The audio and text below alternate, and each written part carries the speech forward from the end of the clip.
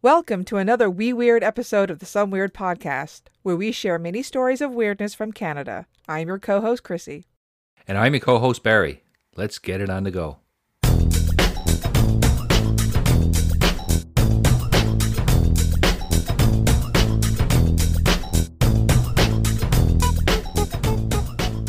Our next full episode will feature the trapezoidal prairie province, Saskatchewan. You heard me correctly. I said Saskatchewan, not Saskatchewan. The idea for the wee story I'm about to tell you was emailed to us from a listener in that great province, who let me know that, like our beloved Newfoundland, outsiders have been mispronouncing Saskatchewan forever. Thank you, anonymous listener, for the story idea and for the preemptive correction of my pronunciation. And now let me tell you the weird story of the Tabor Lights of Esterhazy, Saskatchewan. Stories of mystery lights are commonly found illuminating folklore from the Gaelic will-o'-the-wisps to the hitodama, the human soul, floating around the forests of Japan, to the jack-o'-lanterns of Newfoundland's bogs. It's strange that these all have a similar description, a playful and somehow alluring ball of light that's seen just there in the near distance. It stands to reason that there's a unifying scientific reason for them too. Swamp gas, perhaps? Maybe it's your mind playing tricks on you, and you define your hallucination through the lens of your own cultural constructs. But what if this magical light, this ball of intriguing luminescence, seemed to act with sentient purpose? A sudden and aimless light that is there and gone could be anything, probably nothing at all. But the Tabor Cemetery, located just 17 miles northeast of the small town of Esterhazy, seemed to have been visited by a strange pinkish ball of light with its own will and determination over the course of several weeks in 1938. Unlike some other random mystery bog lights, the Tabor light would show up in and around the graveyard for which it was named. This, of course, upped the spook factor exponentially. Its behavior also weirded people out, as it was said to dance among the trees, fairies much? Or deliberately travel the road leading to the cemetery, as if it was the physical manifestation of a soul repeating its final journey. Looking at it from a different, darker angle, maybe it was a soul trying to escape its resting place, only to be forced right back in. Regardless, once it was first seen in 1938, it quickly gained an audience and notoriety, with its story being covered extensively on the radio and even making the front page of the newspaper. Crowds got so big on the nightly treks to the graveyard that its iron gates had to be chained up to prevent people from entering and possibly desecrating the graves. We have a human need to explain and categorize, so with the mystery light came the theories of its origin. As with anything unknown, many saw it as a bad omen. Some even had a collective memory that the Tabor Cemetery had once been used to bury atheists.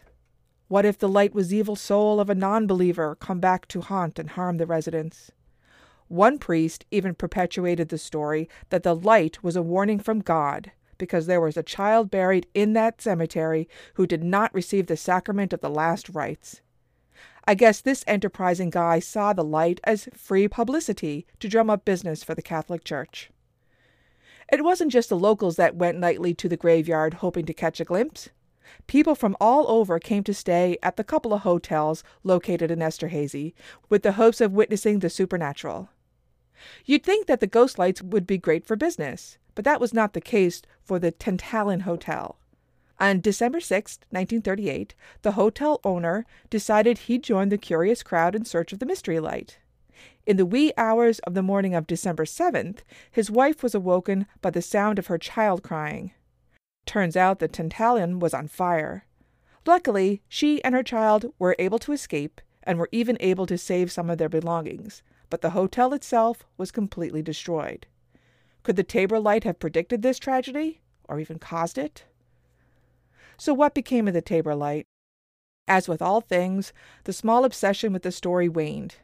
By 1939, Canada had bigger fish to fry than some weirdo light.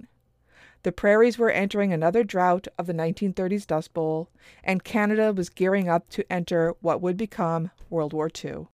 However, in the 1960s, people started to remember the ghostly light of yore, and stories of sightings began to crop up again. Even today, people swear they've seen the Tabor light, including the husband of the person who sent us this story. Though it would never match the same level of sudden mass interest it did in 1938, it would become part of the canon of Saskatchewan folklore. The end. That story was awesome, and I'd like to get into it. But before we get into the whole story, Saskatchewan, not Saskatchewan? Yes. So I had emailed the person back to say, how do you pronounce Tabor? Is it Tabor, Tabor, Tober? Who knows pronunciations? Names are hard, whatever. And she wrote back to tell me the pronunciation and to say, oh, by the way, everyone says Saskatchewan wrong. And the people who live in Saskatchewan find it funny. Really? I've never heard that. Yep. I wrote her back. I'm like, I've never pronounced that province correctly in my life, but I'm going to make a point. And like you said in your beginning part, like you said, where Newfoundland is so famously mispronounced as Newfoundland or Newfoundland, yes. Or I guess other provinces are that way too. So that is the first thing that really jumped out at me. Understand Newfoundland. That's how you know how to say it. Exactly. But yeah, going back to the story. So yeah, the Tabor light and the pinkish ball light. The first thing it made me think of was way back. And again, I apologize for always referring this back to our stories, but the Bell Island boom, when they had that thing just appear in front of somebody and dissipate it. That's right. Yeah. Yeah. I don't think this was the cause for Bell Island boom, but I didn't put that together, but like that's a good point. Like these mysterious lights come up everywhere. Yeah, they do, yeah. Mm-hmm. People try to explain it, but who knows? Yeah. The theories about buried atheists and a child that never got the last rites or didn't take the sacrament. I mean, that's I don't know about that. No. But the hotel burning down was very interesting. Yeah, that was really strange. I don't know what it's like in Esterhazy today, but at that time they had 2 hotels, and by hotels I mean there's a few rooms to stay in, kind of a thing. A couple of Birch Hills motels. Yeah, apparently even today the population of Esterhazy is under 2,500 people. Okay. It's legit small town. But so they had 2 hotels, and people were just coming and renting out these hotels so they can go see this ghost light because it was gaining so much notoriety, especially because so many people had seen it. And, it was reported on so much. So when people did this pilgrimage to go see it, did they see it nightly or? Yes, apparently so. They would go and the light would be there. You kind of see it through the distance in the trees. And it was always around the graveyard, which to me, that makes it, like I said, it's like up the spook factor exponentially. It does, because if you just saw like a light in the random woods, well, that's a fairy, right? I mean. Yeah. So, but if you, like around a graveyard, it's like there is no swamp to make swamp gas. Yeah, for sure. Really cool story. We'll consider this the appetizer for the full-length Saskatchewan episode, which will be coming out a week from when you guys are listening to this. So that's it for this wee episode.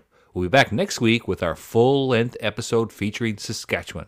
You said it right. Excellent. If you like us, please share the show. Don't be afraid to give us a 5-star review in Apple Podcasts. Find us on Twitter at SomeWeirdPod and check out our website at www.someweirdpodcast.com. Creepy ghost lights in graveyards in Saskatchewan? Some weird, bye. Some weird.